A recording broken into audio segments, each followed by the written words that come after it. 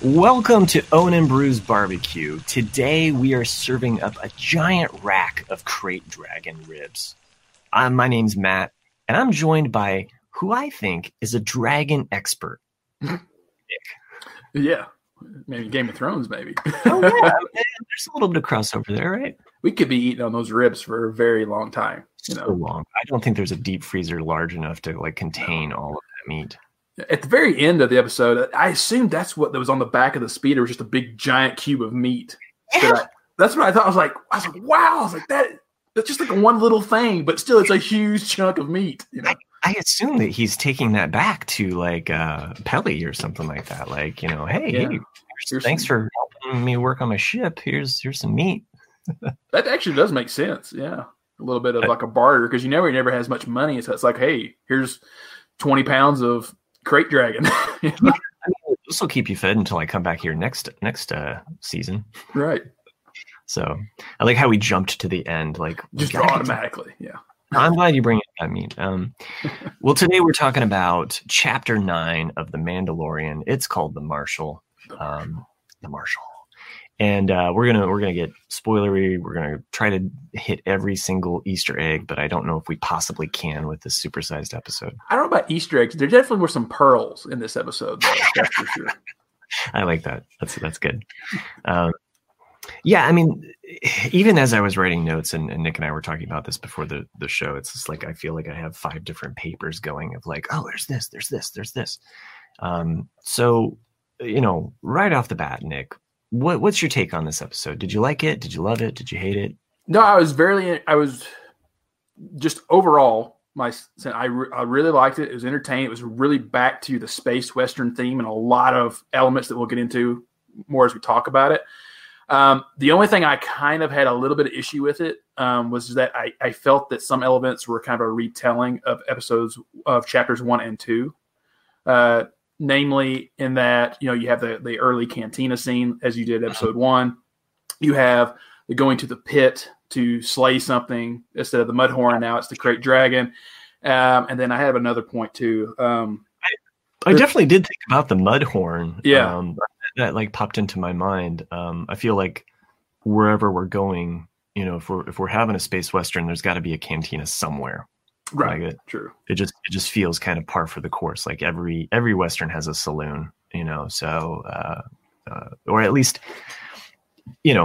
but, that being said, definitely as they approached that cave, this is crate dragon, or not crate dragon. This is Mudhorn 2.0. Exactly. That's what I felt, and then even at the end with the reveal, which we don't have to really get into in detail right now, but it was like, whereas you had Baby Yoda, the surprise with what is this? Now you have this surprise as well at the end of this one, which I didn't feel as quite had the impact as the Baby Yoda, because Baby Yoda is just so cute. Aww. But it was just like, oh, I see what they're doing here. But it, so it kind of mirrored in a way the first 2 episodes I felt of chapter 1 and 2. A solid episode though. We got great episode. 50 minutes and the pacing of it, and I felt like the tapestry it wove, it's like we got a little bit of everything, and if you were missing some Baby Yoda memes, I mean, I feel like him flying on that speeder bike. That was so great. Right? I mean, I think that's where it is. Just the facial expressions of what they do with Baby Yoda is so good, because he's just sitting there in the bag, like he's enjoying life. Just like, hey, you could almost it's like that Nick Cage meme, and Con Air when he gets his head out and the hair's flowing. That's what I see in Baby Yoda. Just like, I'm enjoying life on this scooter. Like, yeah, man. And then you kind of see other things too, like when when they're around the barbecue, and the dog, the Sand People dog is looking at him, licking. He doesn't quite show fear, but he's kind of like, I don't know if I like you or not. But it was good. Just a full meal. So let's kind of dig into this, and I know that we have notes that go all over the place, and we'll probably talk about some aspects. I want to just touch base on real quick. If you listen to the episode prior to this, where we made our predictions, we were not spoiled on anything. I don't look at any spoilers. I didn't know that Timothy Oliphant would appear in Boba Fett's outfit. I had no clue that was going to happen whatsoever. So that was just a Jack would be like toting this around like, I won. Look at me. Yeah. I can't believe I should be on Owen and Beru's. You know? Right, yeah. But I also mentioned, I said like somebody like Jodo Cast appearing, like somebody like psyching us out, like, that there would be like somebody in the Boba Fett armor that's not Boba Fett, and that only Star Wars fans would be like, oh. I wanted to mention Fen Shisa, I think is his name. I had to do some digging into my old school Marvel comics. This is issue number 68, very popular issue of the original Marvel run here, because it's got what appears to be Boba Fett on the cover. And I'm holding this up while Nick is just ignoring me, but that's okay. No, I'm listening 100%. I guess when I wrote down that name as well somewhere. I'm like, oh, okay. Go ahead, yeah. So Nick, if you can look at the screen here. So this is the issue that I'm talking about. It even has Legos on the back. Oh, cool. But this is issue number 68. Came out in February of 1983. It dives into basically the first references of Mandalore and Mandalorians occurs in this actual issue. Of course, they didn't know what was going to happen at all. But it sets up a story where Princess Leia is searching for Boba Fett, comes across someone who looks to be Boba Fett. She saves him because she sees that this guy, who she thinks is Boba Fett, is shooting a slaver.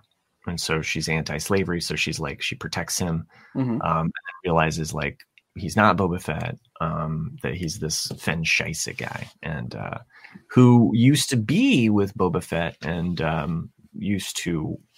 there's a whole other backstory. It's kind of boring, but maybe a high point for some of the Star Wars Marvel runs, and the fact that they did provide some expanded stories for in a time period where we didn't have much Star Wars, and now we're at this point where we can just roll in all of the wonderful things that they're putting together.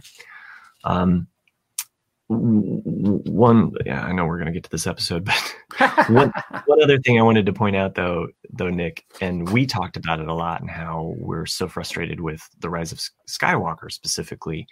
And, in general, the larger picture of the sequel trilogy, and the fact that it didn't play with the sandbox that was already there. It wanted to make its own sandbox while riffing off of everything Star Wars. You know what I mean? It like riffed off of the original trilogy, but as far as like playing with all of the other expanded universe things, it really just kind of was like, whatever, it could care less. And I feel like this episode, and we felt this way about The Mandalorian in general, but this episode specifically highlights how you can have a character who's a no-name, or somebody that like, or some little trivial things that exist in a video game somewhere that appear and become relevant, and you can have both new and old Star Wars fans go, that's so cool. And it unites us all in a way that we're like loving it. Well, I think, it's kind of like with the Cobra Kai that now Netflix is doing. The same as with The Mandalorian. Like both of these shows are homages, but also a continuance of a story we all love. And when they reference something from the past, it's usually very subtle. Like you either get it or you don't get it, but it doesn't like make you focus that on the scene. It's like, oh, that's cool. Like look at that little thing on the wall over there. That's cool. Or it's just some random word that they used, and you're like, oh, but it doesn't take away from the scene. Like the way I felt, some of the things in the sequel trilogy did, where it's like, oh yeah, here's a throwback to the old trilogy. And you're like, well, you don't have to beat me over the head with it. Just kind of like if you exactly. And you're right. And there's a difference between beating you over the head with a club and like subtly putting in something that, again, old Star Wars fans can be like, oh, that's cool. Like I said, it's like even something like just the quick scene when he's given the flashback story, when you see the Death Star 2 blow up. It's very subtle in a way that like it showed the bigger universe, and that like, hey, we were all experiencing this together, even though we're in this little hole in the ground. but it also shows the importance of the original trilogy. Like it's like, Luke's and Leia's and Han, all the things they did were important. It did filter out. And so it's like, but they didn't get into it. They just showed that little clip and like, that was it. And you're like, hey, that's cool. Like, it's just like, it just shows from their point of view, the impact of the bigger story. And that the Urabesh that's spinning around at the very bottom of the news ticker, it says, I'd seen online where it says something from the original Return of the Jedi crawl where it says a new Death Star more powerful than the first. Makes sense. Yeah. So they basically just took that part of the scroll, the words going back into space at the beginning of Return of the Jedi and put that on the Urabesh. I don't have a direct translation for you. The only thing I translated was at the very beginning of the episode when he's walking down the alley. Oh yeah, there's a lot of that graffiti. On the wall. There's a lot of it, and a lot of it I didn't waste my time on because it's so hard to see. I was like, I'm not gonna. But there was one right the very first time you see it on the right side. Yeah. I thought it was funny because it says Kilroy. So anyone who knows your graffiti history, Kilroy was like the very first thing ever back in World War II. The people would just like Kilroy was here, Yep. So I thought that was kind of funny that they wrote Kilroy was here on the wall. And it's just a little doodle of a guy like peeking over a wall. Over a wall, yeah. I was like, that's funny. Yeah. I think we both know each other basically a la through Lost, and one of the things that I think we may have mentioned was we just wanted like a wall that comes down the map, like John Locke sees in Lost, where we can like kind of look at all of these things. And I felt like that graffiti moment at the beginning of this episode. I mean, like I could see there's a snow trooper with a helmet crossed out. There's like a C-3PO looking thing. Yeah. There's a Watto up on one. He's on the door to the fight. The Watto is. And then you also have like, it's not Darth Vader, but you have like a weird helmet, but you have the rectangular mask, but it's not quite Darth Vader. But yeah. Yep. No, there's a lot of cool little treats in there. So the episode begins with a scene that we saw in the trailer of the Mandalorian walking out of the shadows with Baby Yoda through this darkened alleyway area, and we also see these red eyes pop up. We never really see what kind of creatures those are. Right. I assumed they were dogs, but you don't know. Yeah. Yeah. I also kind of felt it was neat, even though it's not like, it's kind of like the Jawas in A New Hope. You see the yellow eyes, whereas this time you see the red eyes, but for a very different purpose. Yeah. So the Mandalorian is going to the fight, right? To meet Gor Koresh, who is played by John Leguizamo. And how cool is it that we can get some high quality character actors to come in for just like someone who's going to die? I think it's because everybody wants to be a part of Star Wars. Every actor wants to be a part. I would in a heartbeat. Yeah. It's like, oh, you want me just for a one-line cameo? Cool. I'm there. I'll do it for free. It's like, let's do it.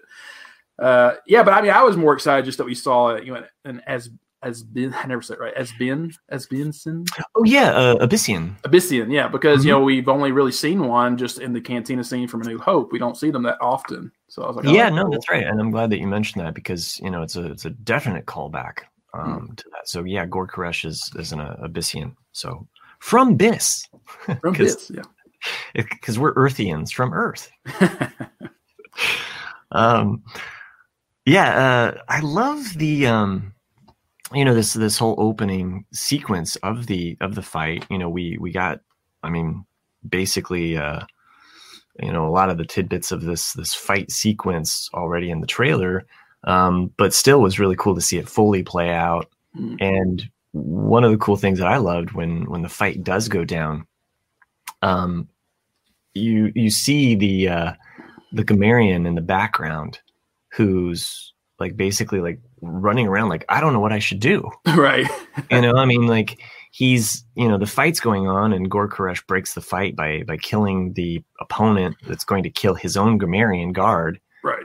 I kept thinking Baby Yoda was going to interfere somehow or like make this fight go a different way, or like, there might have been some Qui-Gon Jinn kind of like reference where the Mandalorian was going to gamble, and then Baby Yoda like does his little magic hand thing. I'm glad they didn't go there, and that the Mandalorian was like, he had his own creed about like, he doesn't gamble. Unless he has to, yeah. I thought it was interesting because it was kind of a damned if you do, damned if you don't situation for the Mandalorian, because if he did take the bet, he was going to shoot him anyway. He was going to make sure he won regardless. And so it was like, and so he just basically showed him his cards at that point. It's like, oh, and then just shot him anyway. It's like, wow. I was like, oh, that's interesting. And I did feel like, because we had talked about it on the previous episode, I wish they hadn't shown us the Baby Yoda, closing the hatch thing in the teasers, because like that was a really funny moment that I felt was like, oh, I already know it's going to happen. Yeah. So I was like, but I would have got a good chuckle out of that if I had seen it before. Yeah, I mean and I think you and I both had kind of suspected that a lot of the stuff that we'd see in the trailer was going to be more from the first 3 episodes. Yeah. So maybe some teasers for stuff that happens later, but I do feel that like we're getting kind of, the bulk of it. So another cool thing, the axes that they're using, I thought those were vibro blades, and that we were seeing like that shock or that like, but I've also read other things that the Mandalorian's knife that he uses was a vibro blade. Oh, so, but I thought the axes that the Gamorreans were using were actual vibro blades, because we've heard that term. It's been used a lot in like early Star Wars canon, but basically like all of the knives and spikes that you see on Jabba's palace guards, and that's like, they're vibro blades. What does that mean? Right. I guess it's just the fact that the blade vibrates enough that it like penetrates or like helps the cut happen like a lot deeper or a lot more like. So whether or not the axes were vibro blades or not, it was a really cool effect to show us something that was not a lightsaber but still had some kind of cool sci-fi aspect, So yeah, the action scene, basically he doesn't let that Gore Crush go. He tracks him down, strings him up, gets his information. Yeah. And well, this is you already knew it was going to happen when he said, I promise you won't die by my hand. I'm like, it's a setup, dude. Don't tell him anything. Don't tell him anything. It's like, you fell for it, dude. Yeah. And, no human can take off this mask. Right. I'm not a human. I'm a robot. Right. Sorry. Exactly. Like so many times have we seen that same kind of thing where it's like, yeah, well, don't worry. It's not going to be, Yeah. But hey, words. Star Wars is for everybody. And if that worked for some kid to understand, like, don't trust someone that says you won't die by my hands. Yeah. The one thing that was weird about this scene, I don't know if you looked this up either, because he says when he tells him that there's a Mando on Tatooine, we'd already seen that. Like, he's like, oh, I've been to Tatooine. There's no Mandalorian there. And he says, I swear it by the Gatra. Oh, okay. And that's, which was, I don't know if it was just a mistake in the writing or if maybe they're going to use it for a new meaning or something. But the only thing we've ever seen from this, kind of like what you're saying when you looked up the thing about the Mandalorian from the old comic books, is that it's a droid's right group. So it doesn't really make sense. Like, for like, I swear by a droid's right group. It's like, okay. Yeah, and you're not a droid. So yeah, that's interesting. That's a good deep cut there, man. Well, it's mentioned in the Tarkin novel. So okay. So I was like, okay. It's like, so that doesn't make sense. But okay. And that's the only like true era, I think, in the episode where it's like, oh, did they mean to do that? Yeah, I mean, obviously, like he mentions this Mandalorian on Tatooine, and at this point, I'm thinking, does he know that he's dead? Like how does he know that Boba Fett's still alive? And that's what I'm immediately thinking of. He might not know it's Boba Fett, but like what I gathered, from when they first are sitting down and talking, is that he is not interested. He's trying to locate Mandalorians just to get the armor, and that's it. So he might have heard, that there was a Mandalorian there, or maybe maybe you're right. Maybe it went back all the way to Boba Fett, and it was like, oh, I knew this guy. He helped me do some jobs or something, Yeah, he was a bounty hunter. You know? Yeah, I like your thought though too. That you know, if he's looking for Beskar, you know, he might have gotten a rumor that there's especially because you get this Red Key mining guild that takes over that city. Mm-hmm. You know, you could have one of them that escaped that runs off, you know, and joins some other crime syndicate, you know. And absolutely. So, yeah. So anyway, yeah, Gor Koresh dies. Cut to Mandalorian's show title, and we get the chapter title, The Marshal, which basically should have told us that Timothy Oliphant was going to be in this episode, right? Because he's a U.S. Marshal. Talk about typecasting. You know, like, how many times has he been a marshal or a sheriff? Like now, it's like 4 different roles. You know, I mean, he does it good, but you know. It worked, and we are jumping the gun though, getting to that point, but it doesn't matter. We're all over the place. Mando goes to Tatooine, so we get that return to Tatooine right at the beginning of this, and Peli, we get her again, right? Yeah. I mean, what are the odds of him landing in the same hangar bay? But you know, well, yeah, that's true. I mean, they have a spaceport. But he could have requested it. True. You know, now that he knows that, you know, who she is and he can trust her with Baby Yoda. So I like that we get her again. I always kind of thought she would appear again in season 1. And so the fact that she's right here at the beginning of season 2 makes sense. And it shows, you know, this episode, as we get into it, you know, it shows the character changes that he's gone through. The fact that he's okay with droids now, and that makes for a very funny throwaway line from Peli. But I liked what she said about if this thing ever divides or buds, right?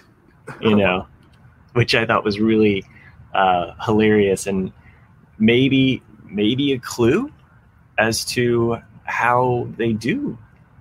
It's true. Like, we don't know. Yeah, we have. I mean, that could be like a. You know, I don't know. I mean, we don't know. I mean, they're green, so you know. There's a lot of things I noticed about, you know, in this scene. Like the first one is that you see her when she's landing. She's working on what looks to be like a pod racer engine, but it never zooms out enough to where you can see the full thing. Okay. But it looks like Sebulba's engine from that's interesting. 1. It looks like exactly like that kind of engine. I was like, oh, that's pretty cool. I mean, there's like what we said, there's a lot of little Easter eggs in this episode. And even in this hangar base scene, we see a couple of them. And references to episode 1 and episode 4. Yeah. You know, both beginnings of 2 trilogies. So, go ahead. So, there's a lot of interesting things like that I was just... because I've watched this episode 3 times, and like her, it's the only time that you can really see a lineage of what's going to go to eventually be the sequel trilogy. And that when he pulls out Baby Yoda, she says, "Thank the Force," and she says it in such a way that's like, you know, like just like C.T. Bruce saying, you know, "Thank the Maker," you know, like it's like it's almost like they're legendary now. Like they just say it out of habit, but not true believers in it. And this is kind of reinforced, you know, prior by the Mandalorian saying like his kind knows how to move things with his mind, but they don't refer to it as the Force, even though they say the word Force. Like they don't make the connection. Yeah, they don't make the connection. Yeah, I mean, they always say, you know, religion is 1 generation away from extinction. Right. And so, you know, you have this removal of knowledge, or you know, and people are broken apart by space and planets, and you know, so. Yeah. So, no. Do you have any more? Well, I was going to make a little bit of a dirty joke, but I know we're kind of PG. But like, because she goes like, you know, she volunteers to babysit Baby Yoda while he goes. I know what you're talking. Yeah, she volunteers to go. She's like, "Baby, I've seen them all shapes and sizes," and I'm going like, okay. Yeah. I think that's a testament as to how Amy Sedaris delivers that line. Yeah. Exactly. You know, another person would have delivered that line in a different manner that might not have alluded to the fact that, you know, she's been around. Yeah, exactly. Yeah. That's what I was, you know. Like, I picked up on that too, and it's subtle enough that I think younger ones are just like, you know what? Okay. Oh, absolutely. Yeah. You know, but it works for getting that point across.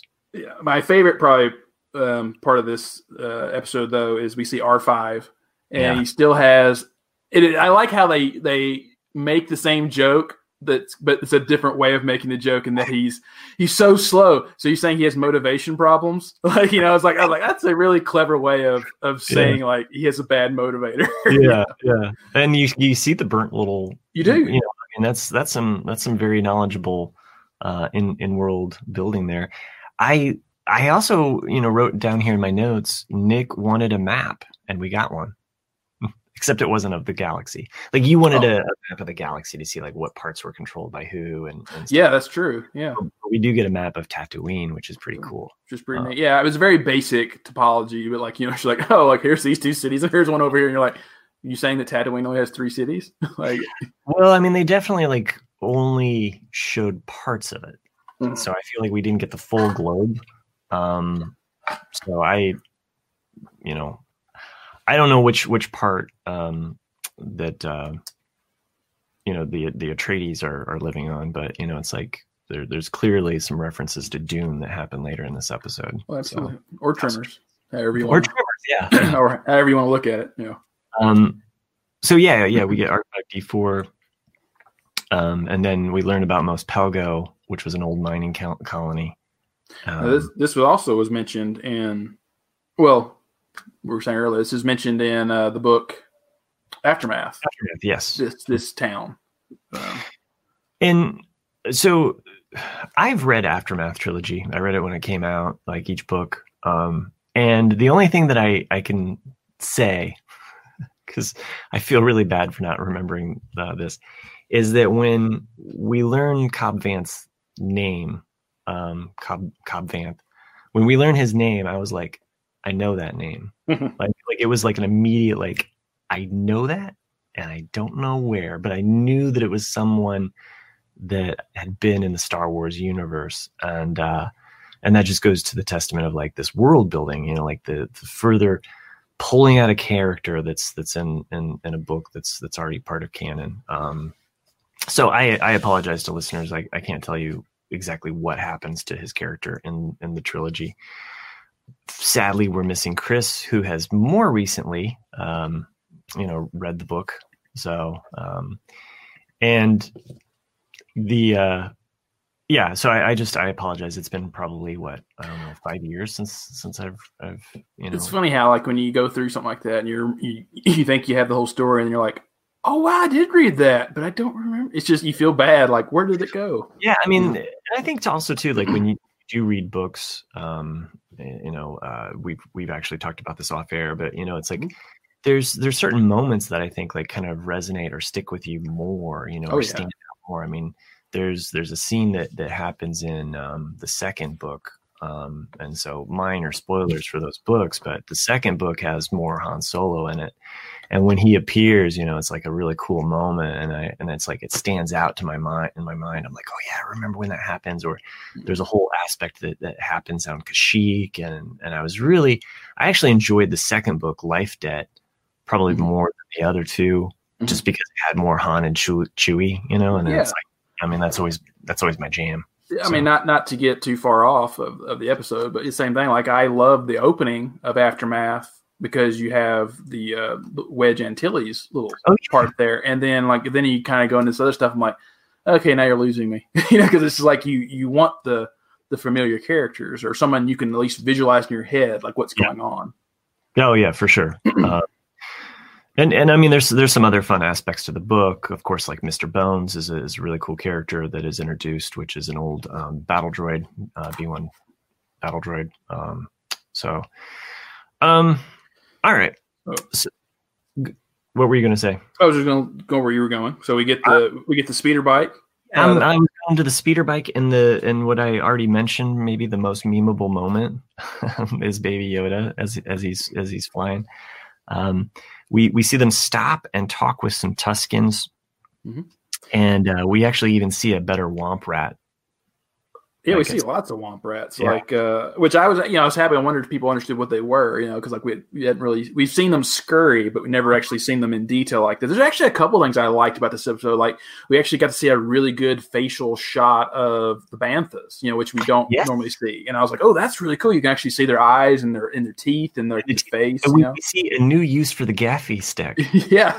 It's actually cleaning the teeth of the Bantha, which shows a couple things, like, a universal tool that they probably use for a lot of different things, but that they're taking care of their animals, that they are, and I think that they've, both this episode and the other Tatooine episode, they've really set up the Tusken Raiders as stand-in for Native Americans. Yeah, I have that written down, like on the next page here, about like how this one really. I mean, I know that Lucas had never really said it, but that's always what they were meant to be. Like it's a space western. They were the Native Americans.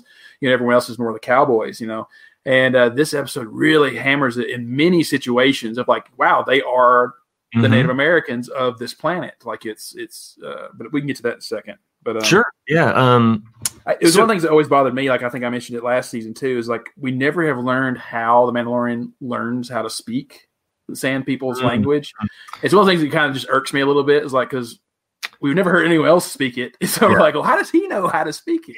I did wonder about that as well, and we also get an allusion at some point from Mando earlier in the episode where he says, I've spent a lot of time on Tatooine and I've never. And I'm like, wait, you've only spent this much time. Is there another time before that in which he has actually been on Tatooine? Mm-hmm. Like in the past, is there some other time that he spent on Tatooine? Right. We might see it. You never know. But it could be an interesting cross connection with Kenobi. True. But yeah. I mean, he could be a child, basically. Right, he would be. Well, he would be on Tatooine, and that would be an interesting way that he would actually learn Tusken. Because you're right. How does he know Tusken? Much in the same way that it's like, how do I know that there's a commercial break coming up? So it's like I just feel the Force. So, now that we're back from that commercial break, though. We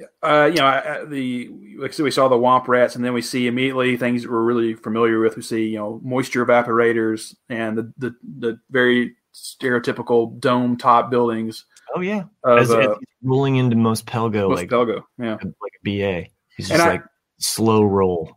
I love this though, because like to me, of all the stereotypical Western scenes in Western movies, this is it. The slow, even though he's on a speeder bike, it's the slow horse into town, the one lane town with every single town folk on their porch just looking at him. The only thing I didn't see was someone with a big thing of chewing tobacco in just spit on the ground as he walks by. That would have made it perfect of like the typical Western, But it was just there. And then what's he do? He stops right at the cantina.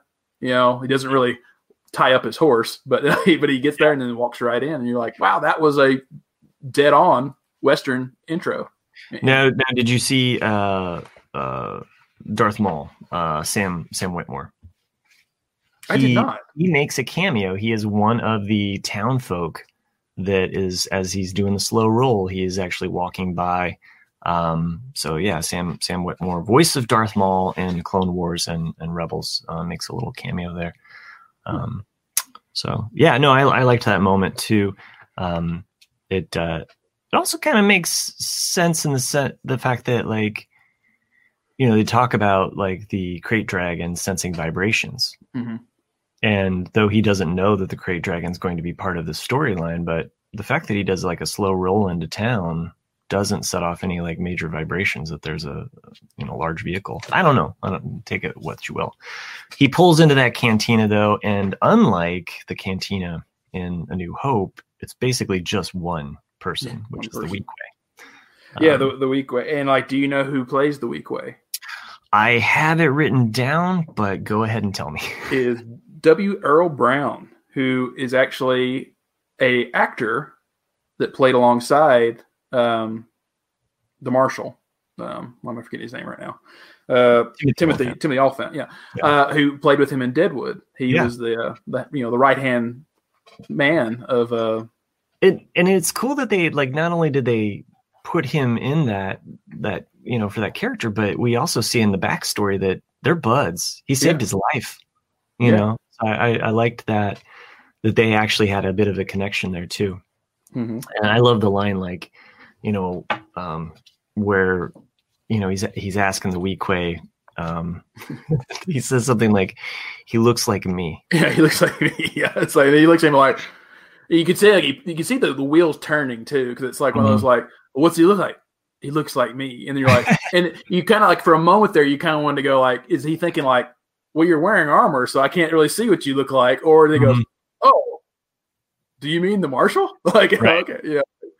Because I fully expected him to go either way with that, because that's probably what in my head would have been like, well, I can't see what you look like because you're covered up, But and as the marshal walks in, and I pat myself on the back. Oh yeah, yeah. Because I said, somebody wearing Boba Fett's armor that Star Wars fans would immediately be like, that's not Boba Fett. That's not Boba Fett. And if you look at the concept art for the episode, they actually like have the full Boba Fett. Like they just used the stand-in like full outfit. Like it wasn't like, oh, we're going to give the red scarf here. We're going to, and, I was talking with my brother because he's a big Boba Fett fan. And, for the entire first season, I was just like, come on, man. Like you got it. This is your jam, man. This is the Mandalorian.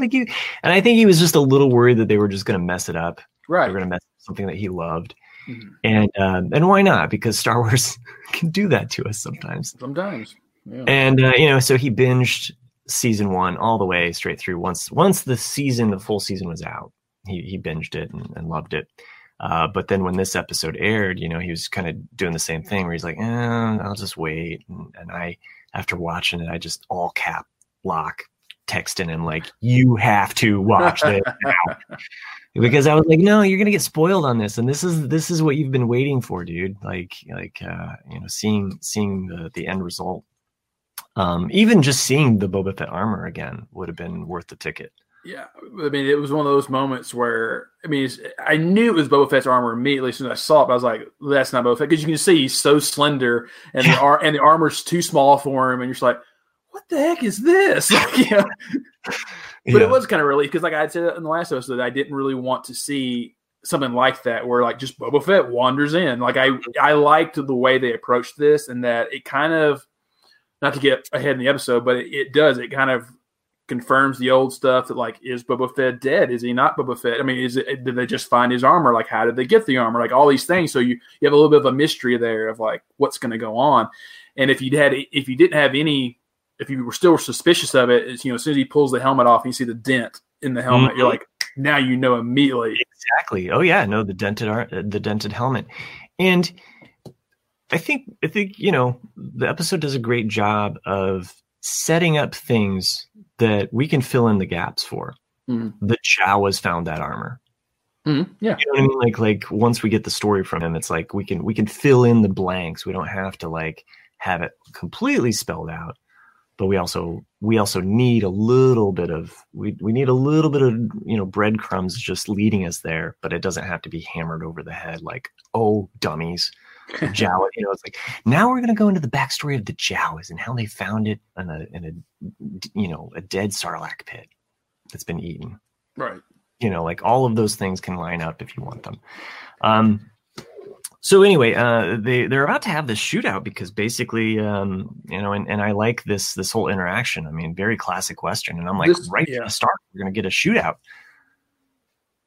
Well, first I wanted to say, like, one of the first things he does, though, before they get to that, is he orders a spatchka, which I thought was a nice little reference to season 1 of like, hey, here's this blue liquid that we were protecting in episode 3 or 4. Yeah, Mm-hmm. 4. And it's like, oh, that's a nice little throwback. Which doesn't beat you over the head. You either get it or you don't. It's like, oh, like here it is. Like we're drinking spatchka. But yeah, like this, you're right. This is a straight out of, well, first.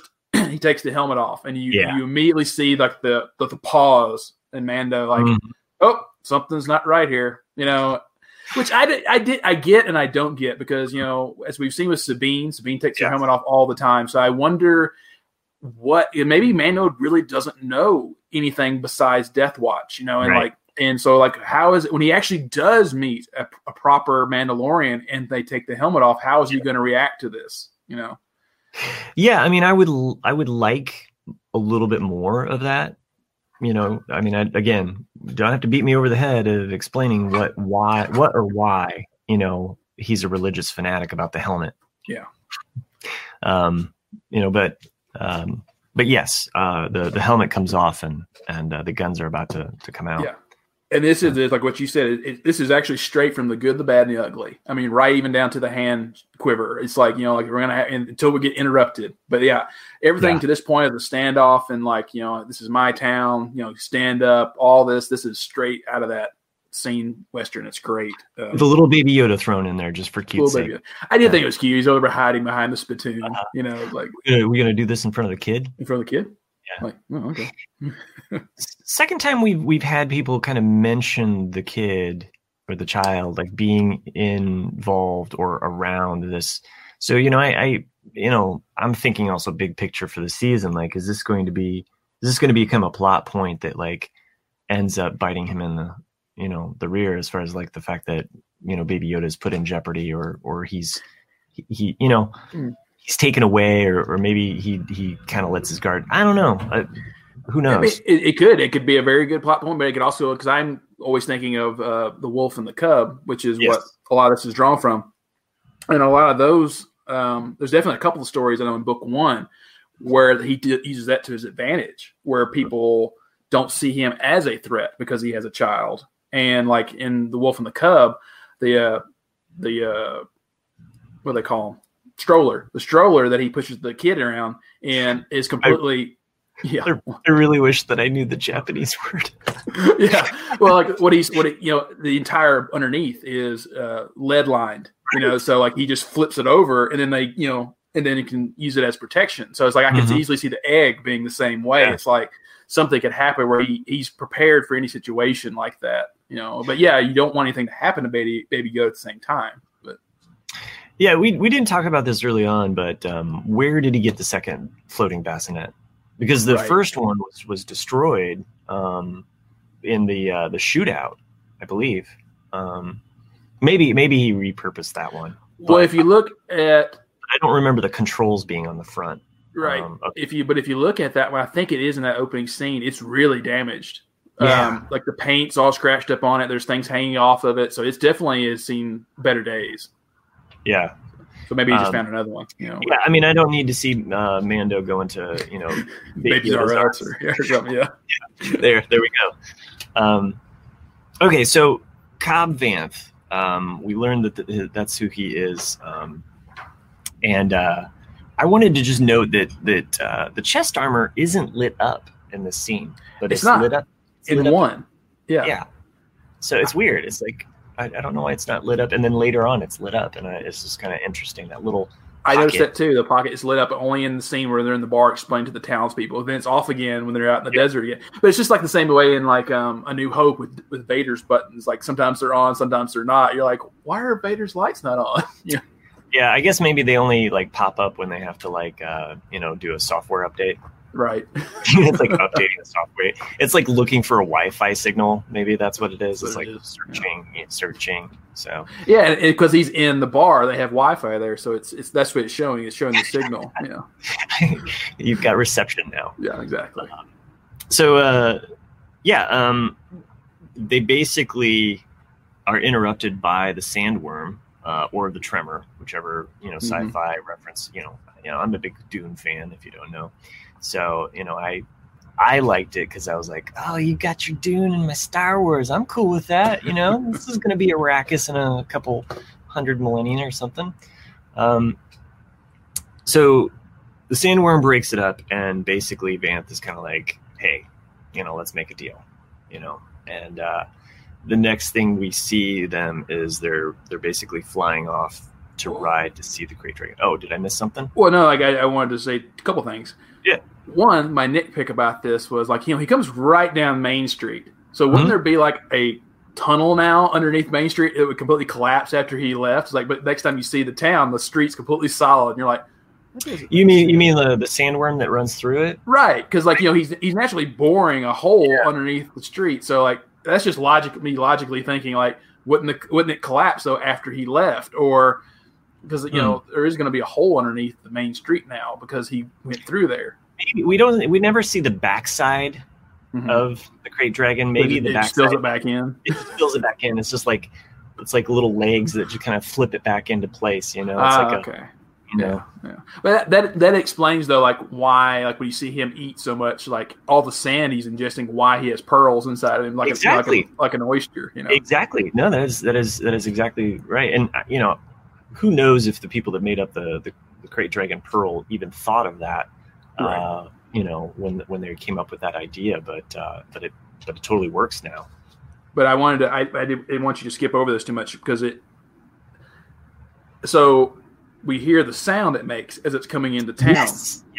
And it's the old sound. It's the old sound. Original. It's not the, which is cool because it's like a little hook right into the original version, so the despecialized version of A New Hope. So yes, that is the noise that Obi-Wan Kenobi makes. So everyone that's out there listening, you know, the scene where, you know, Luke's been knocked out by the Sand People, and you see Obi-Wan approaching, and he makes the sound. Like that's the sound that Obi-Wan was making, is the Great Dragon sound to scare off the Sand People. So it's just one of those nice little plot hole fixes in a way. They're like, oh, that's what he's doing. Because I know me, like I always like, why did he make that sound? It doesn't make sense. Like, you know. And I think in the updated specialized version, they tried to make it seem more apparent as to, like, you know, but to me it always sounded like a car alarm going off, especially the new version. The new version definitely has that more, you know, and you're like, you know, is Luke's land speeder alarm going off? Like, what's, you know, people are raiding it, so yeah, sure. I mean, he's probably got a sweet sound system, so he doesn't want to get that stolen. So yeah, no, I liked that callback as well. I mean, again, this is all stuff that's already in the world. You know, they're just pulling it together. Yeah. Including Anakin's pod. Yes. I thought that was neat because you see Mando on the regular speeder bike, and all of a sudden you see another a pod racer engine pulling up, and you're like, oh, it didn't have the 3 towns, it only had 2. That's right. And it's a different color. It's not the yellow, it's more of an orange color. But hey, you know, that happened so long ago. Who knows if that's been repurposed, re-spray painted? Do they even have spray paint? Right.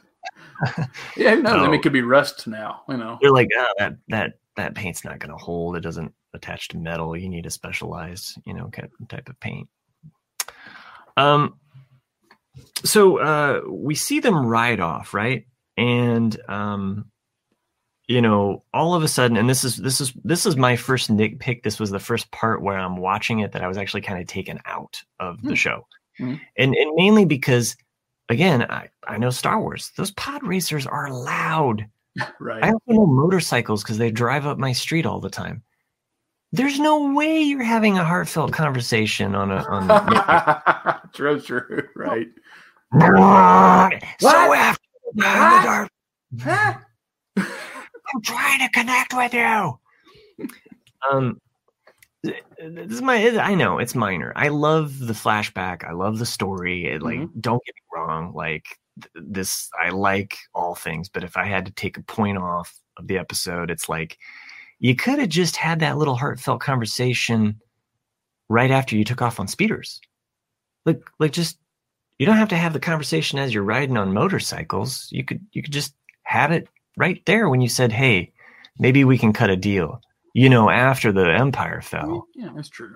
You know, I mean, you could just go right into that story and then ride off on the speeders and understand, like, why all of a sudden the Mandalorian is deciding, like, yeah, I'm going to help you.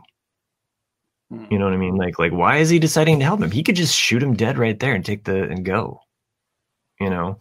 I think this goes to the other aspect of Din Djarin's character growth. And this, you know, I don't know how much time has passed between chapter 8 and chapter 9. But one thing that he's learned is entire season 1, he's like, I'm going to go it on my own. You know, he's like total White Snake, you know, here I go again on my own. And seriously, like, I mean, every time he could have gotten help, he's like, no, I got this, you know, like, unless it's Cara Dune. Until the end of the season, he actually rallies the troops together, and then, you know, he tries to you know, like, get himself out of a jam. But here, not only do we see that he respects human life now, where he's not just going to shoot this guy dead, he recognizes that he has good character and he's going to help him out. That was the one issue I had, in the scene earlier, and that he doesn't even really allow him to talk. It's just like, take it off, like give it to me. And I kind of felt that. I mean, I understood why, but it was like it kind of felt a little, what you're saying, like out of character for Mando at this point. I could have easily seen it in season 1. But I think there's still this religious fanatic about himself, not taking off the helmet, disrespecting, like that's my culture or whatever, even though he's not born on Mandalore. Come on. Right. Mandalorians from Mandalore.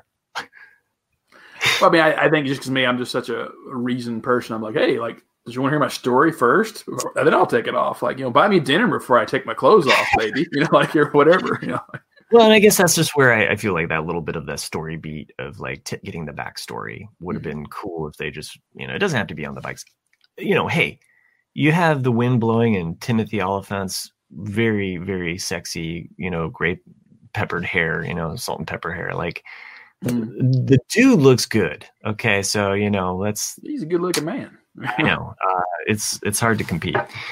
So, but anyway, that's my biggest nitpick there. They go off to basically find where the Krayt Dragon lives, and they run into. We got more stuff to talk about here. Oh yeah, go. Yeah. Okay, so in the story though, like there's the things that I wrote down that I thought were interesting about it, because he talks about the power vacuum of when the Empire. Oh yeah. Sorry, I forgot. I totally I was skipping over the backstory, which is like so cool. Yeah, so like we've already mentioned, like you're seeing the Death Star 2 explode via the HoloNet, and and then all of a sudden the Mining Collective or the Red, what were they called? Red Key, I think. The Red Key, yeah, the Red Key, the Red something, Red Key, Red Key Raiders, which is what they were called in the Aftermath book. So I think they kind of merged or just changed it a little bit, the name, come in, and basically I thought this was interesting. He basically says that most Pelgo became a slave camp overnight. Mm-hmm. And it's just the fact that he called it a slave camp really made me think about because we already know slavery existed on Tatooine before the Empire, and they or during the Republic. And what we can gather is during the Empire, with the Imperial presence there, that slavery at least was very minor, because you definitely saw it in Jabba's palace a little bit. Yeah. But it's like, but maybe everyone else was not, that was kind of done away with. So I thought that was interesting. So does slavery now, once again, is it on Tatooine again? We don't know. I think that's something interesting.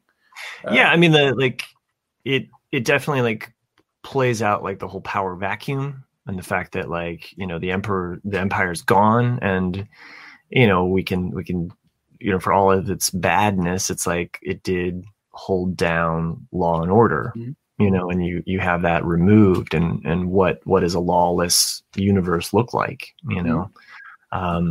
so, and clearly Tatooine is such a small planet that they have no governance. Right.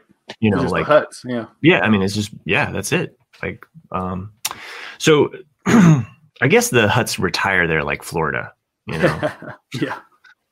It's or Arizona. So, and then now this is something I noticed also when he's fleeing the cantina, and everyone's getting shot. He dives behind this speeder, and if you look on the speeder, there's a really crude drawing of Boba Fett on the speeder. Really? Huh. Yeah, it's just the helmet, but it is the boat. And so I'm like, so I don't know why they chose to do that. Yeah, it's a weird connection to Boba Fett, or is it one of those Crimson Dawn type things, or where maybe he was running the crime syndicate on the planet? I mean, who knows? That's something we could get a little bit backstory on. I don't know. I mean, it could just be some random thing they threw in there. Yeah. Huh. And then of course he grabs the Cam Tono. Is that right? Yep. Right. Yeah. The ice cream maker is back. To get that in every season. Yeah. So I love that they do that, because that was such a running joke for so long at Comic-Con, people walking around with those ice cream makers, and you either got it or you didn't, So now they have a purpose. And it was filled with a silly I never say Silicax. I know. I was like, I wrote it down even too, but it's like, celiax crystals or whatever. So if you crush them up and snort it, man. Wow. Yeah. And then it is better than Suka. Now, this is what I was saying to you before we hit record. There's an idiom that he says, that Cobb says, on this, when he talks about finding these crystals, he says, I guess every once in a while, both suns shine on a womp rat's tail. And this is such a Southern, for everyone out there, I'm from the South. This is such a Southern retelling of this, because it's a common expression of what we say, a sun shines on a dog's ass some days, which just means you had good luck, Yeah. And so I was like, wow, who wrote that line? I was like, because I'd never really heard someone say that. And I've said it a few times here. People are looking at me like, what are you talking about? I'm like, oh, it's just something we say, but I just thought that was an interesting line that he gave. I was like, oh, okay. But I guess it's just to show how kind of in the middle of nowhere Tatooine they are, like all these. Well, and he's never left Tatooine. He's always lived there. Yeah. So, real quick, I'm just going to actually pause this. Oh, so I'm going to mark it at 56:01, and I have to take a bathroom break. I apologize. Sure. I'll be here. No worries. So you were saying about the idiom though, and just this kind of colloquialism that Cobb Vanth has, and because he's lived on this planet for so long, and he's he clearly has some animosity to the Tusken Raiders. Oh yeah, I mean, if you want to get there, am I jumping over another thing? I jumped over the Jawa part. The fact that he the Jawa part. Yeah, that's sorry. I keep wanting to get to this scene where right. the Tuskens are talking to him. But okay, so the Jawa scene, which I kind of alluded to though, is the fact that the Jawas clearly picked up Boba Fett's armor somewhere in the desert along the way. I love the fact that they troll out all of their wares, and that turquoise R2 unit that was a pretty cool. It's pretty cool, yeah. Yeah, I mean that's no R4 or R5D4 right there. That's some. Well, they did say it was their best stuff. You had a gun and the astromech droid, and then he just kind of points over. I want the armor, which I don't blame him, because if it's true Beskar, then it would be worth quite a bit. So, this one thing that I noticed, or I was looking at as I was rewatching this scene, because this was the other point of contention that you and I were kind of like, there's no rocket actually in the jetpack in that scene when it's in the Jawa. It's like in the crawler, the sand crawler there. By the way, I love the shot of the dark shadow coming over him, because you think something's going to be flying over top of him, right. but it's really just the sand crawler. But I love that imagery and how we're just so used to spaceships, and it's this crawler. So, and just that image of the small human man, in front of the giant tank, So, anyway, so he gets this armor, goes back to town, and basically scares the thugs away. With a rocket that we don't know where it comes from. Right. I mean, I loved. Well, I didn't love it, but I thought it was interesting because it was another Western scene, like bartender, get out of here, And then like a little shoot nod. Yeah, then shoots everybody in there, and then I liked that it was a really nice use of Boba Fett's equipment that we've only seen in like video games or read about. Exactly, because we actually see the helmet. Visor come down automatically. We see through the lens of what it would be like to watch it, to him target it, and then fire the rocket, because the rocket has never been fired before, other than like a video game or just in the toy that originally, supposedly came out. Yeah, but everybody wanted to fire. Yeah, so like seeing that, so awesome. It was great. Yeah, but this is so for everyone out there. This was just messaging back and forth between Matt and I. We kept kind of going like, where'd he get the rocket? Where did he get the second rocket? Where'd he get the second rocket? I was like, it's not like he can just go buy it at the local armory, Tashi Station.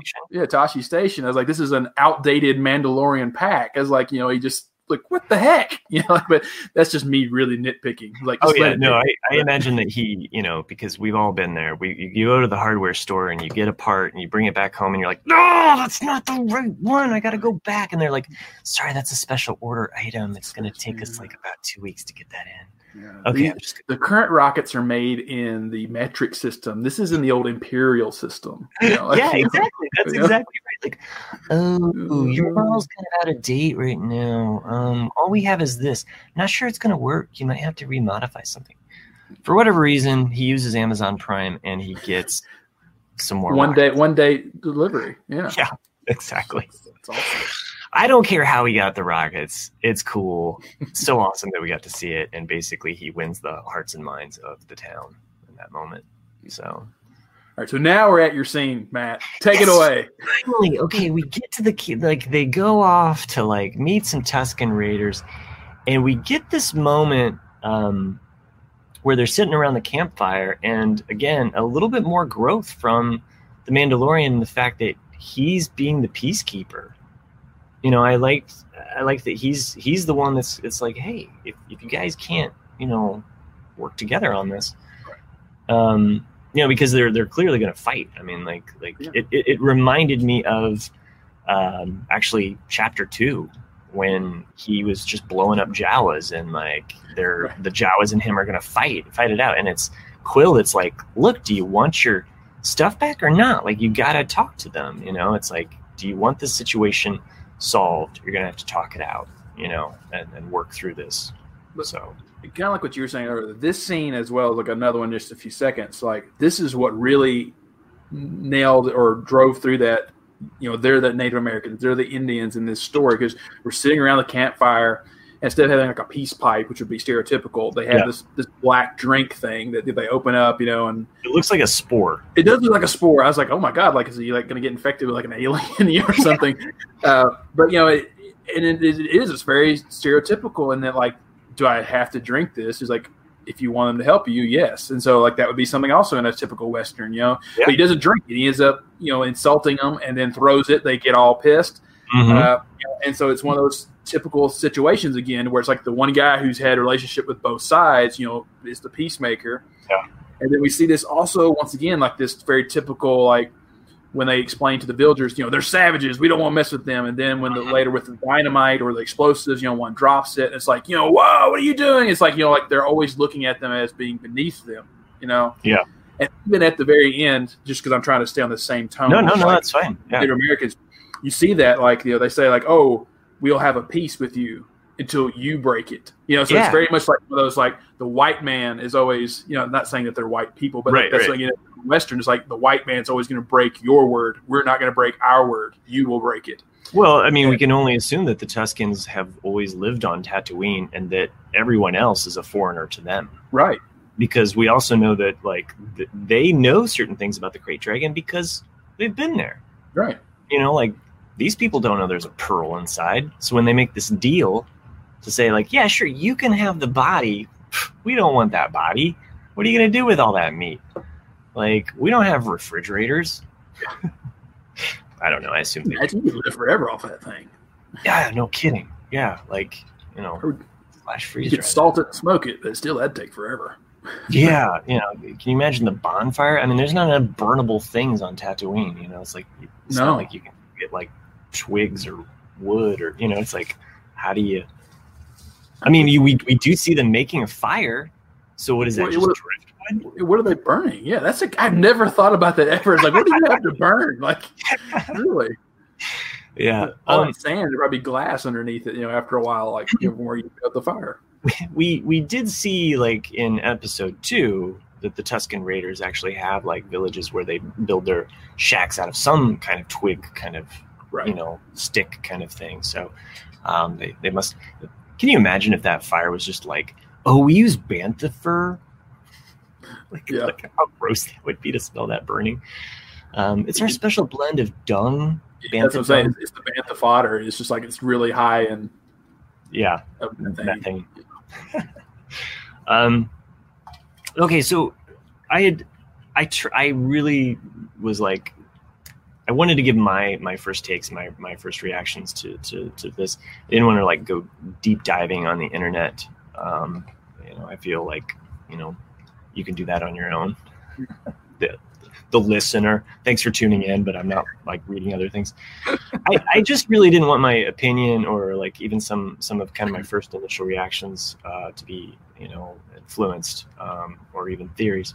However, because my brother, I've got him now hooked on this show, and he's just like calling me up. He's like, hey, and he sent me this YouTube link, which was interesting because it theorized that one of the Tusken Raiders is actually Boba Fett in that scene where they're by the fire.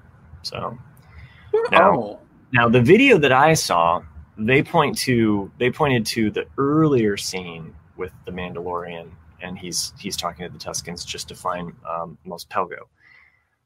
They did not point to this scene where he's actually with Cobb Vanth and the Tusken Raiders, which is weird because there is one specific Tusken Raider, and I think this scene, shows it or demonstrates it a lot better.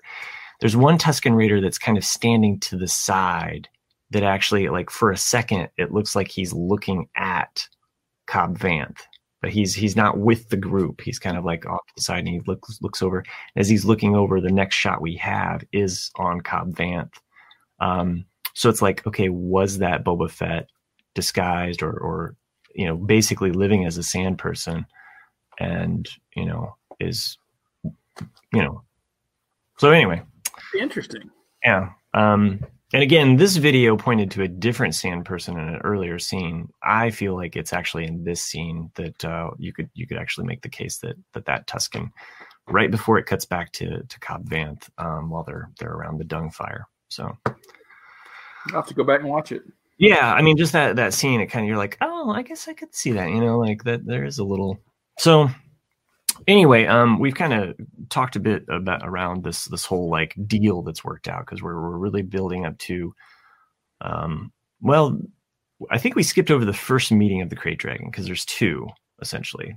We first see the Krayt Dragon when they go just to kind of see where it lives, and we see the Krayt Dragon, what we think is going to eat a bantha, but then ends up eating the sand person, which is great. I actually liked that scene a lot, because I thought it was just going to be very straightforward, like, oh, they're going to bait it and it comes out and eat it, that's it. But then when it eats the sand person, I not only like that, I liked the reaction of the sand people up on the hill watching this, because it's like one of those moments like, oh crap, like you're like, they got Billy, it's like, I just loved that, because you could see them like going like, oh, that sucks. Yeah, I think when I was watching with my kids, we were all like, why didn't he run sooner? Like, you call and then you run. Like, right. Have you ever not like, what is it? Like, you knock and you leave something on the door. Knock, bitch. Yeah. So that's what I was thinking of. I was like, no, you call and then you just run, man. You don't wait. But that's on him. By the way, why is this mining collective called the Red, but they all have blue masks? I don't know. It's like that mining crew that kind of takes over the whole thing. It's like they all have blue masks. They don't have red. Right. So well, they weren't called Red in the show. They're just called the Mining Collective. But like in the book, they're the Red thing. So like that's what I was kind of wondering, like why they kind of retconned that.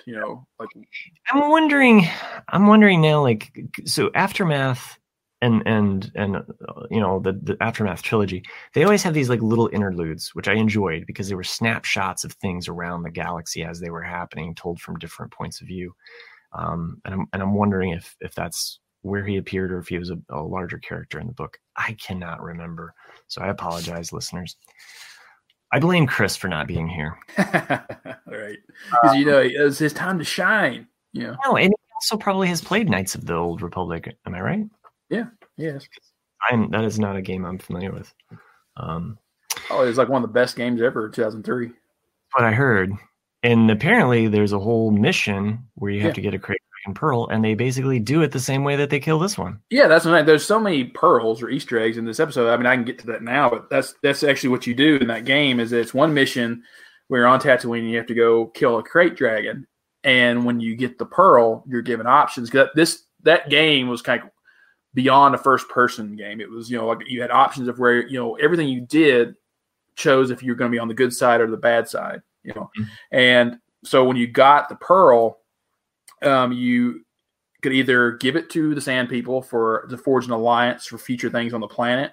You could help improve your lightsaber, or just trade it away for money, for credits. So that was like, just as like any other game back then. It's like, oh, like here's your reward. What are you going to do with it? So when we say that it is used in lightsabers, I'm imagining that it's like,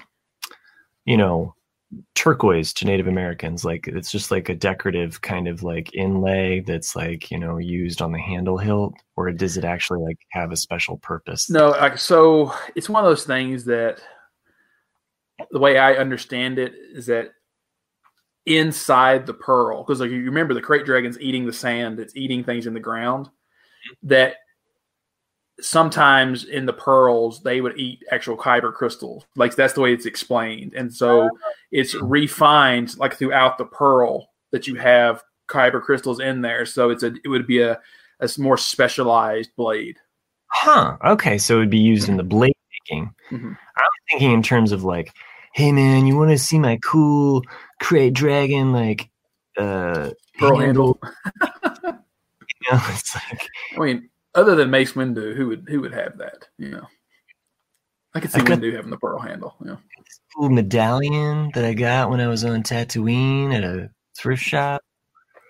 So it's got crate dragon pearl, man. It's real crate dragon pearl. Sorry. Okay, so I'm skipping around because we're kind of leading up to the main event, right? Like where they like, we talked about like how they go to the townspeople. They're like, hey, let's do this, and we even see it like, are you stupid? You're gonna blow us up. Which I saw that was also could be a slight reference to Jaws, and the fact that there's right, he like drops those canister. Yeah. That's also the thing that ends up actually blowing up Jaws and like killing Jaws. So, is that those little canisters that they end up putting on the bantha. So this whole, I love the little maquette or like the little makeup that they do, the little model of like, oh, this is like the bones and these little pebbles are us. Like that's too big. That's not to scale. It's like, oh no, it's to scale. Yeah. You saw it at one point. Like, would you think? He's seen it twice, at least. You're like, did you not have eyes? The thing is huge. Yeah. We also get, the mention that that it lives in an old sarlacc. Yeah. Pit basically, or an old sarlacc. And he said, I've never seen any, an empty sarlacc pit before. Right. And we get this allusion to like, unless something else eats it. Yeah. So, which makes, again, if we connect the breadcrumbs here, perhaps this is also how Boba Fett got out.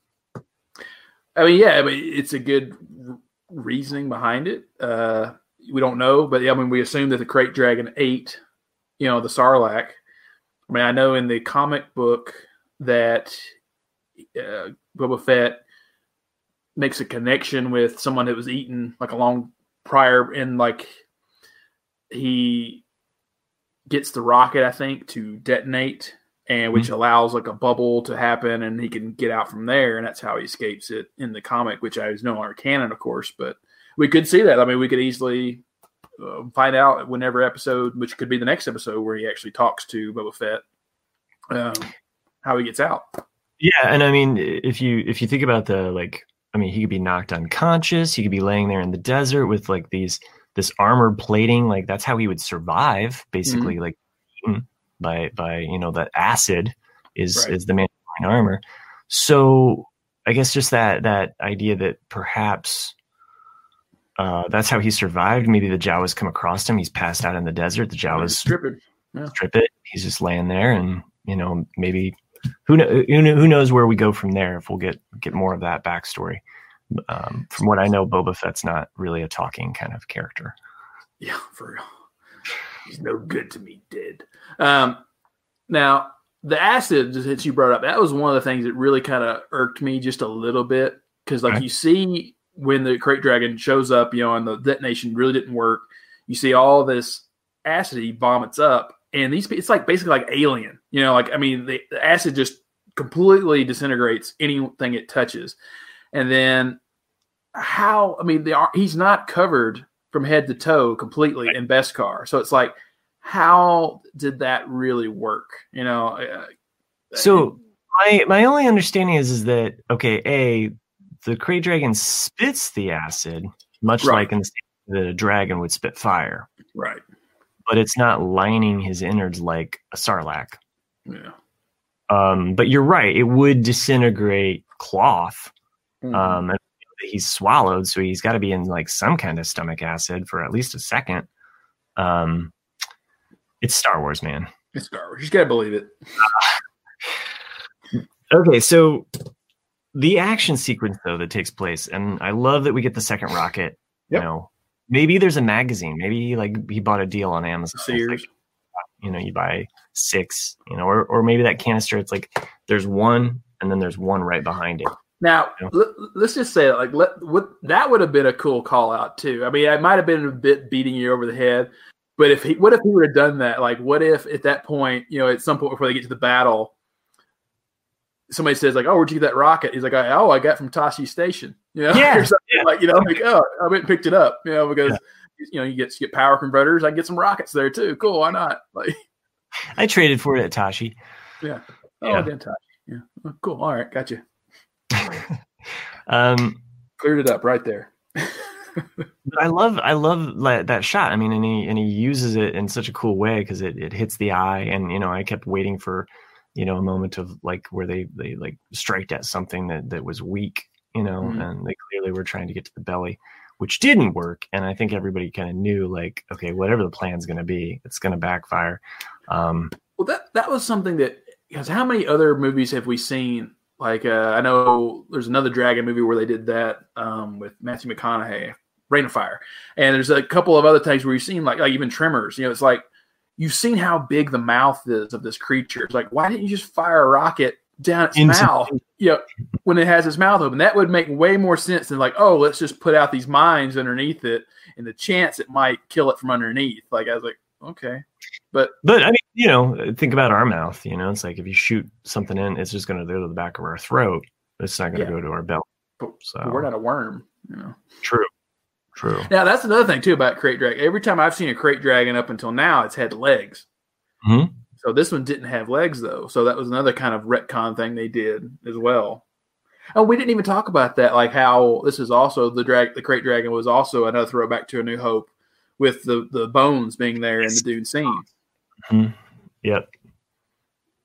Yeah, and they throw bantha bones in one of the scenes. It's cool because that's another callback. You see the bantha skeleton just kind of sitting there in the desert. So,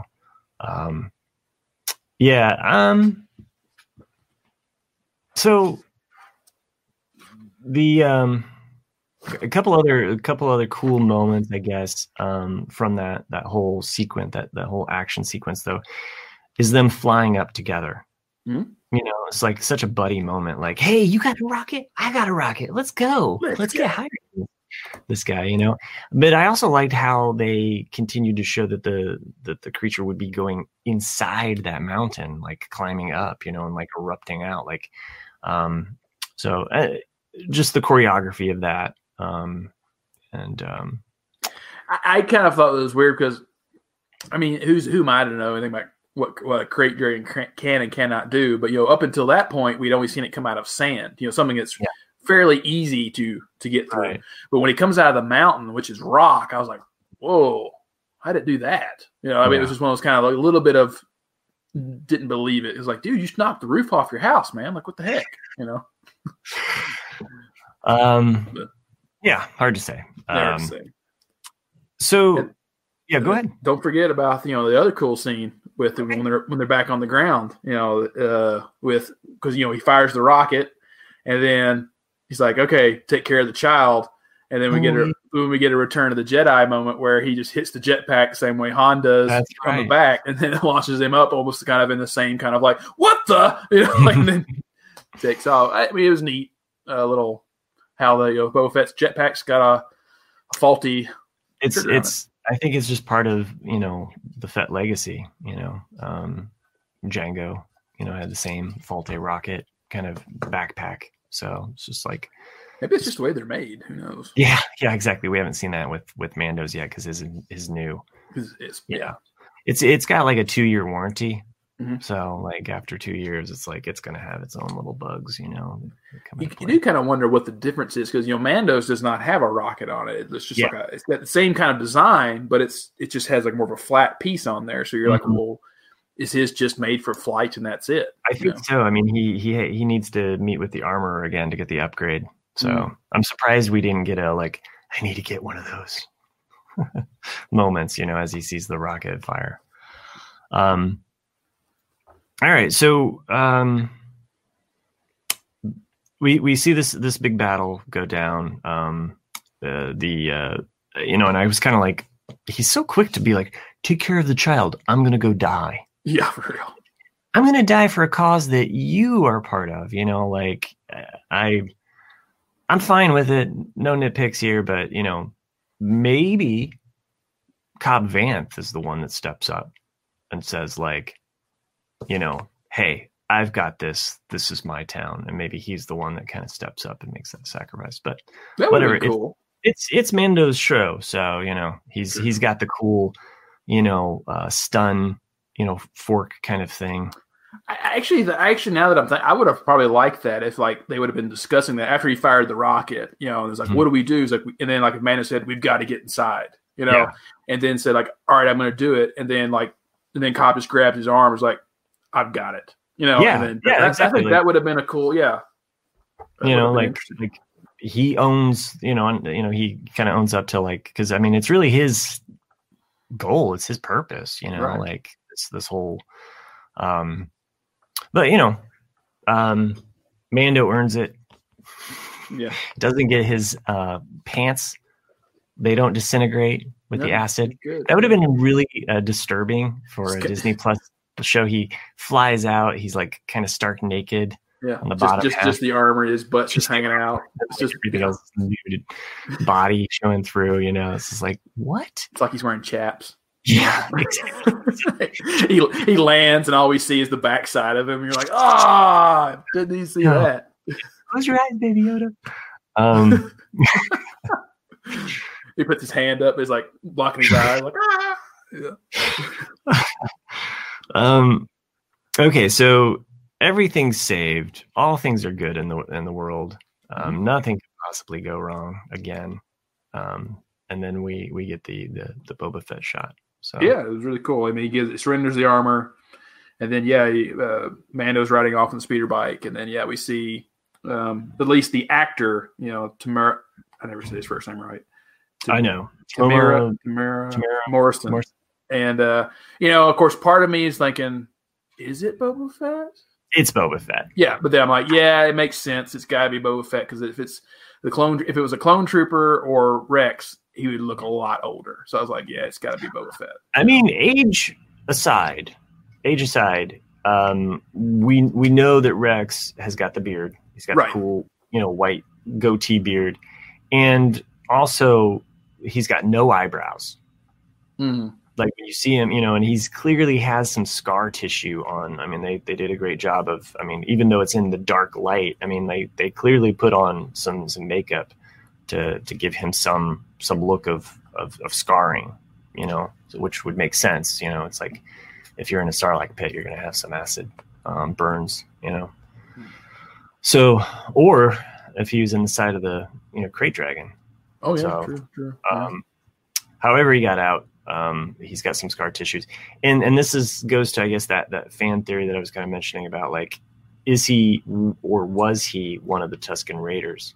Mm-hmm. Like, has he been, why would he go out like in the middle of this desert and just be like, oh, what are they working on? Cool. Like, it makes more sense that he would have been with them or shadowing them. Maybe he doesn't know who he is. He might not, or he gave up that part of his life, Yeah. or maybe the Tusken Raiders saved him, maybe. Right. I mean, that's another thing. Like that's like what you're saying. Like, what if he got out, the Jawas strip him, and he's basically naked out in the desert, and the Raiders find him, and then they basically embrace him as one of their own, and he's been living that lifestyle ever since. And until he saw that armor, he didn't know. Yeah. Or maybe he might not even want it back. I mean, who knows? Like, we assume this is what's going to bring him and Mando together. But maybe he just really is just going to help him. Like, and just be like, hey, like that. I used to be this, but I know how to find, Sabine. I know how to find, someone else. It just points him in the right way. But I thought that this might actually, the way that this went down. This episode, I thought that this really sets up how he can find Ahsoka. Yeah. Which is the fact that he's going around asking, hey, have you seen any other Mandalorians? Oh, yeah, there's this Mandalorian that I saw on blah, blah, blah. And he goes and he finds Sabine, and oh, by the way, Sabine knows Ahsoka, and they're together. I just felt like it kind of sets up a little bit more of this because, there's 7 more episodes to go.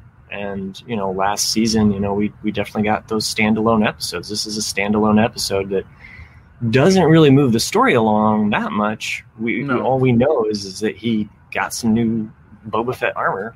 And we don't see him leave Tatooine. No. So, I don't think he will, yeah.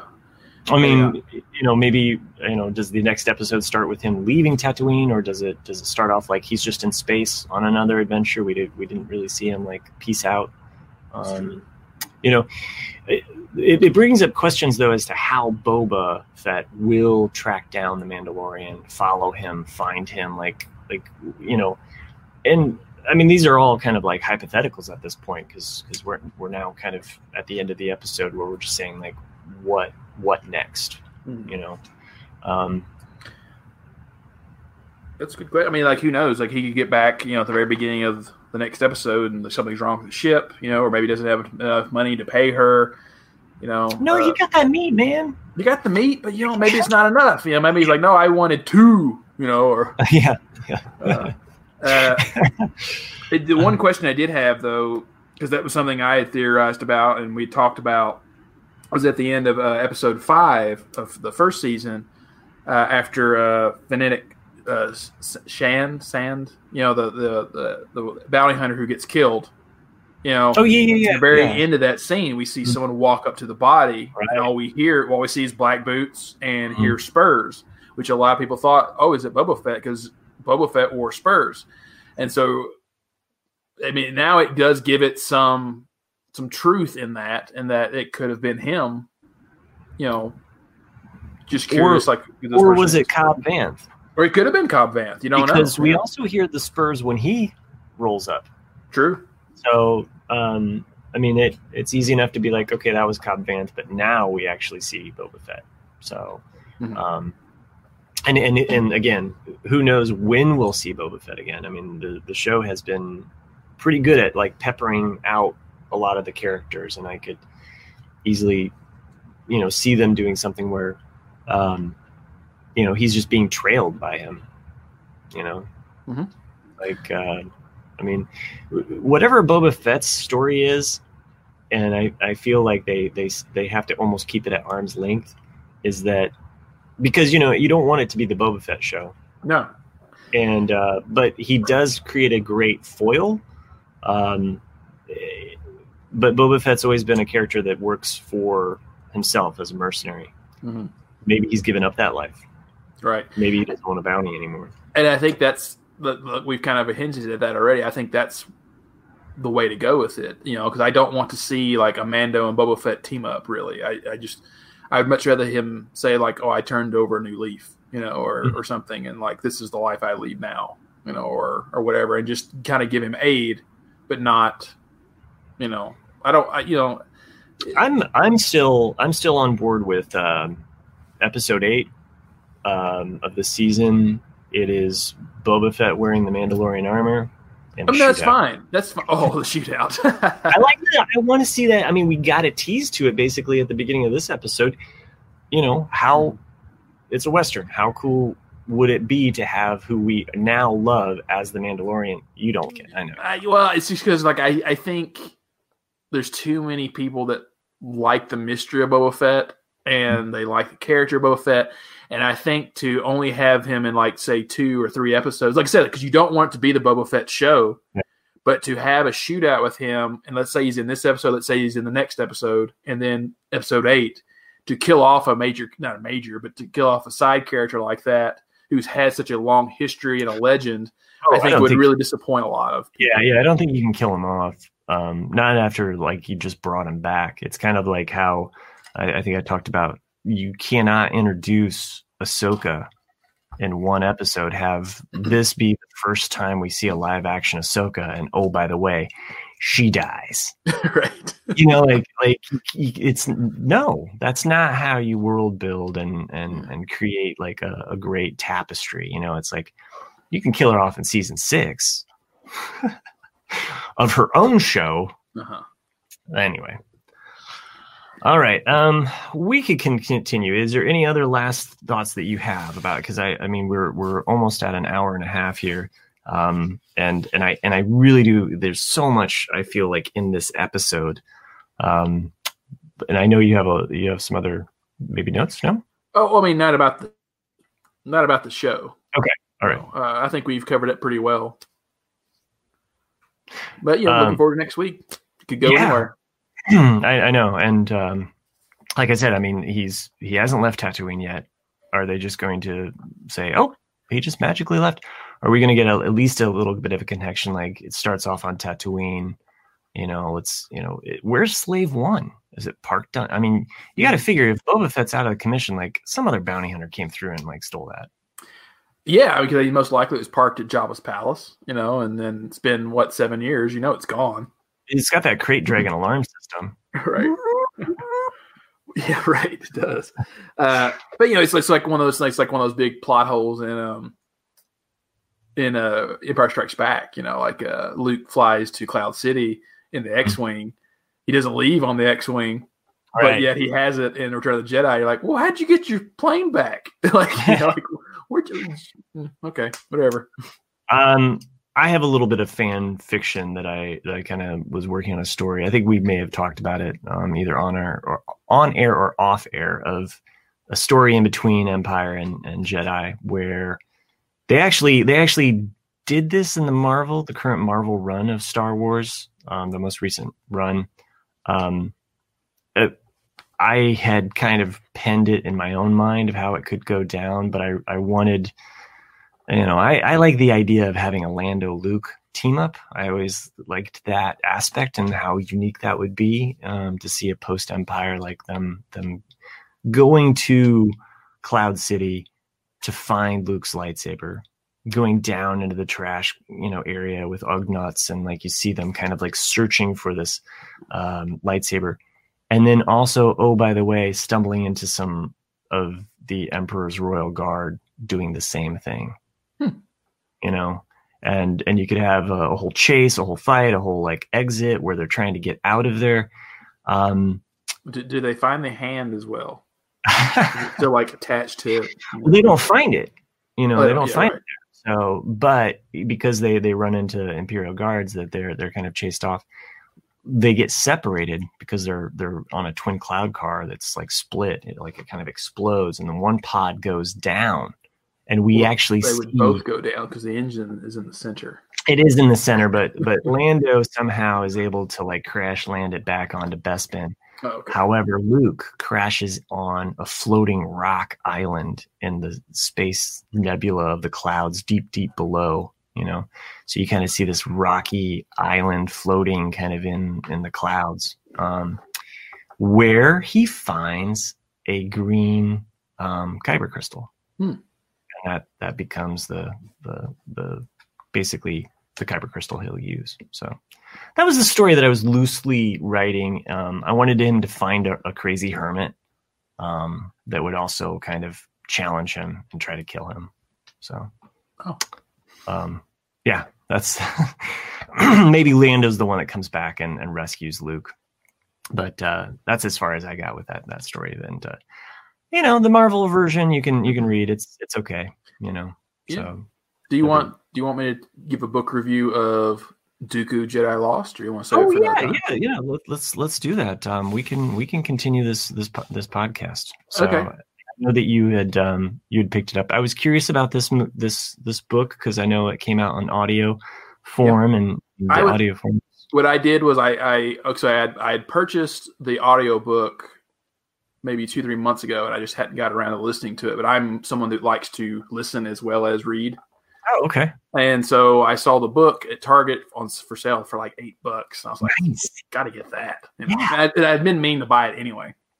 So I got it, read it in 3 days. I was extremely impressed with it because it's not written like a traditional novel. It's written more like a play, or because it has, scene one and then sets up what it looks like, and then you just have the dialogue, and that's it. Like none of the, like he breathed heavily, like it's all just, like sets it up and then you read the dialogue. And then, but it's very good, especially if you're interested in Dooku and the early Dooku. And I felt that there could be another book in there somewhere. I don't know how they would actually do it, but because basically it's told through the eyes of Ventress, who is Dooku's assassin / Padawan / Sith apprentice, whatever you want to call her.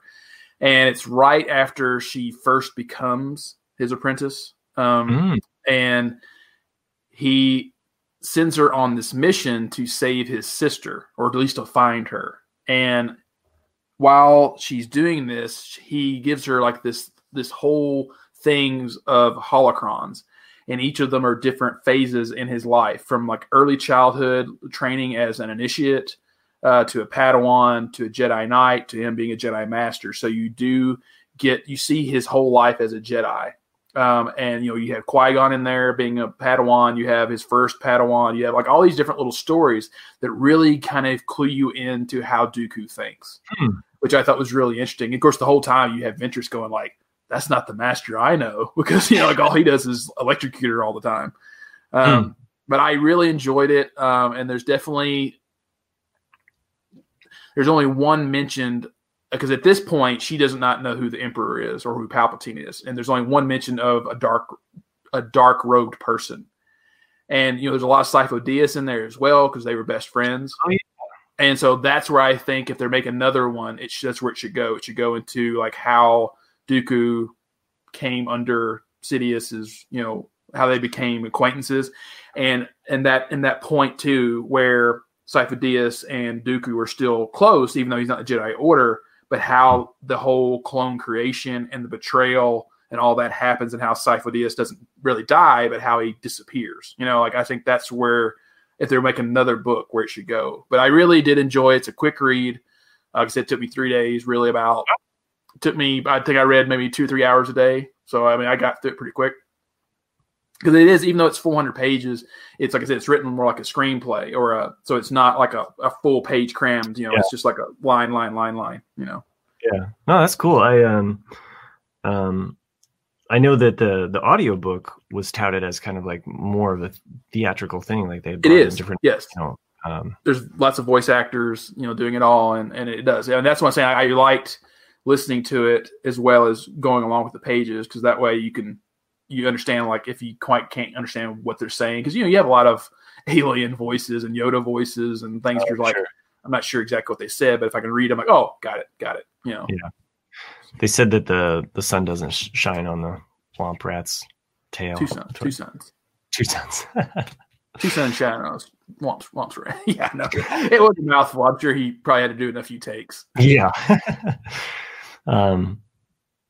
Well, no, that's cool. I was definitely curious about that book. I know, even though Darth Plagueis is no longer canon, that's a really great book in the fact that and I would say like the first 3/4 is a lot more about Palpatine and his master, and the last quarter is basically like, and this is how it connects to the Phantom Menace.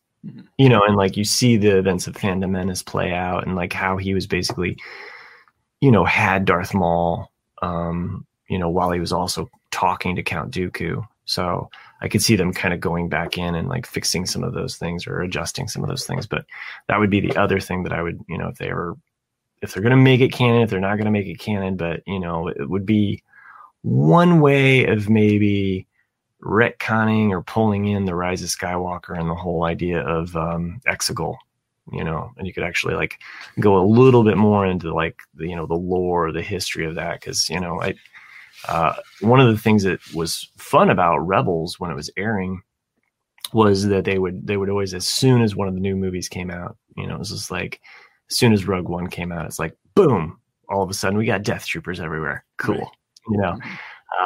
Which dates it in some ways, but, in other ways, it helps fill out things. It's like, as soon as we got the cross guard, it's like, boom, you see an episode in which, he's picking up a cross guard, but it's green. I think it's Ezra in the one of the Sith temples. He picks up a lightsaber that's got the green cross guard. So, yeah, I can't remember. I know I wrote it down somewhere about within the Dooku, like there's a mention of another Darth in it, and like very briefly, but I remember like, cause like I that's what I've wanted for a long time. That's one of the things I was disappointed with the sequel trilogy, because I always wanted it to be Darth Plagueis, not the Emperor again. Because I think it would have been a nice bookend to bookend if you would have seen this like Plagueis's master.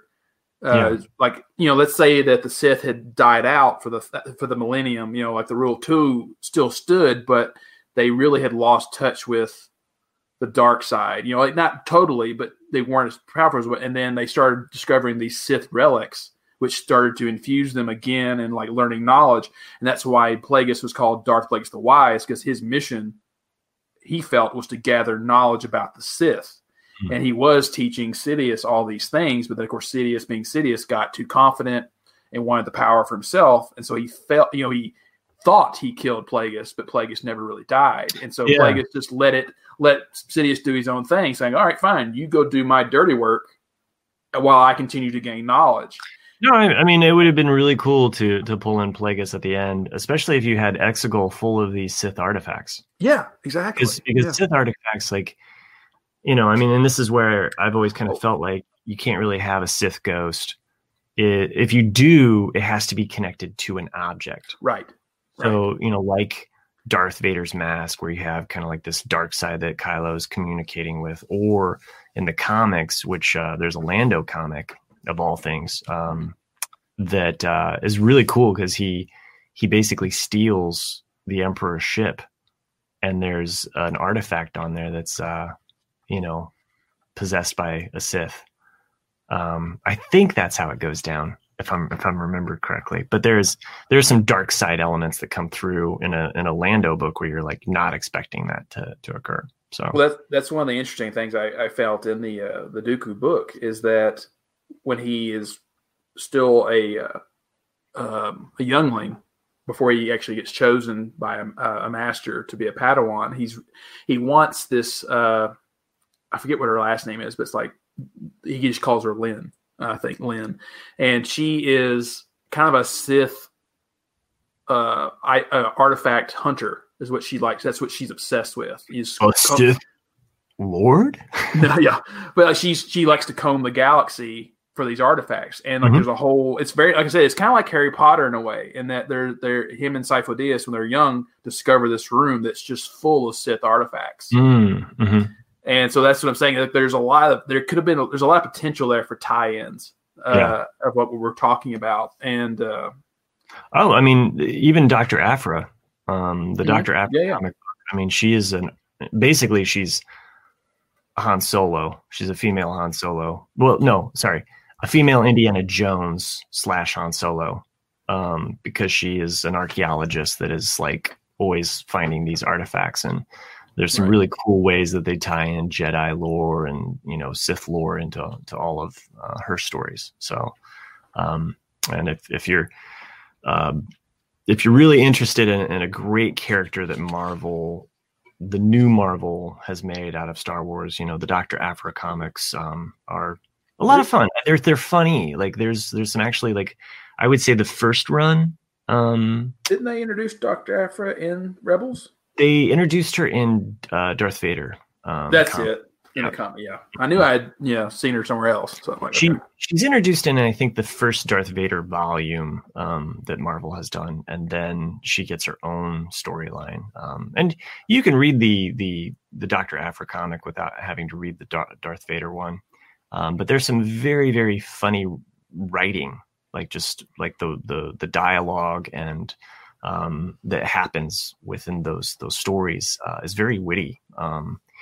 And it's also a very unique character in the fact that, and I think that, I don't know, just like all of the different things, like she's really out for herself. She's super selfish. She is an anti-hero through and through. So like there's moments where you're like, I like you, but I hate you. Right. So anyway, this show's gone on long enough. We'll be back next week with chapter 2. No, sorry. Scratch that. Chapter 10. I'm thinking of like season 2, chapter 2, but season 2, episode 2, we'll be back 2 and 2. If you have any feedback, we'd love to read it on the air, give you our thoughts. Send us an email to theforceswelldone@gmail.com. You can rate and review us on iTunes. We'd always appreciate that because there's a lot of Star Wars podcasts out there, but the more you click 5 stars and give us some feedback, that helps people recognize that we are a unique Star Wars show, and the fact that we don't really have Star Wars in our podcast name. We are Owen. We're just Owen and Bruce. You can become a patron. Go over to jandjack.com, click on the patron link, become a patron at the smallest level to the largest level. You can listen to Nick and I on the RCAD podcast. It's also on the Jay and Jack Network, where we talk about all things, and we are more explicit. At this point, I'd like to thank a few patrons that make this show possible. And as always, they are Star Wars themed. I tried to relate it back to this episode, so stick with me. We have Tatooine, Moss Eckhart, Boba Ed, Marshall Maggie, Bantha Plan Joanne, and Crate Gregan. Nice. Yeah. Good ones. Yeah, thank you.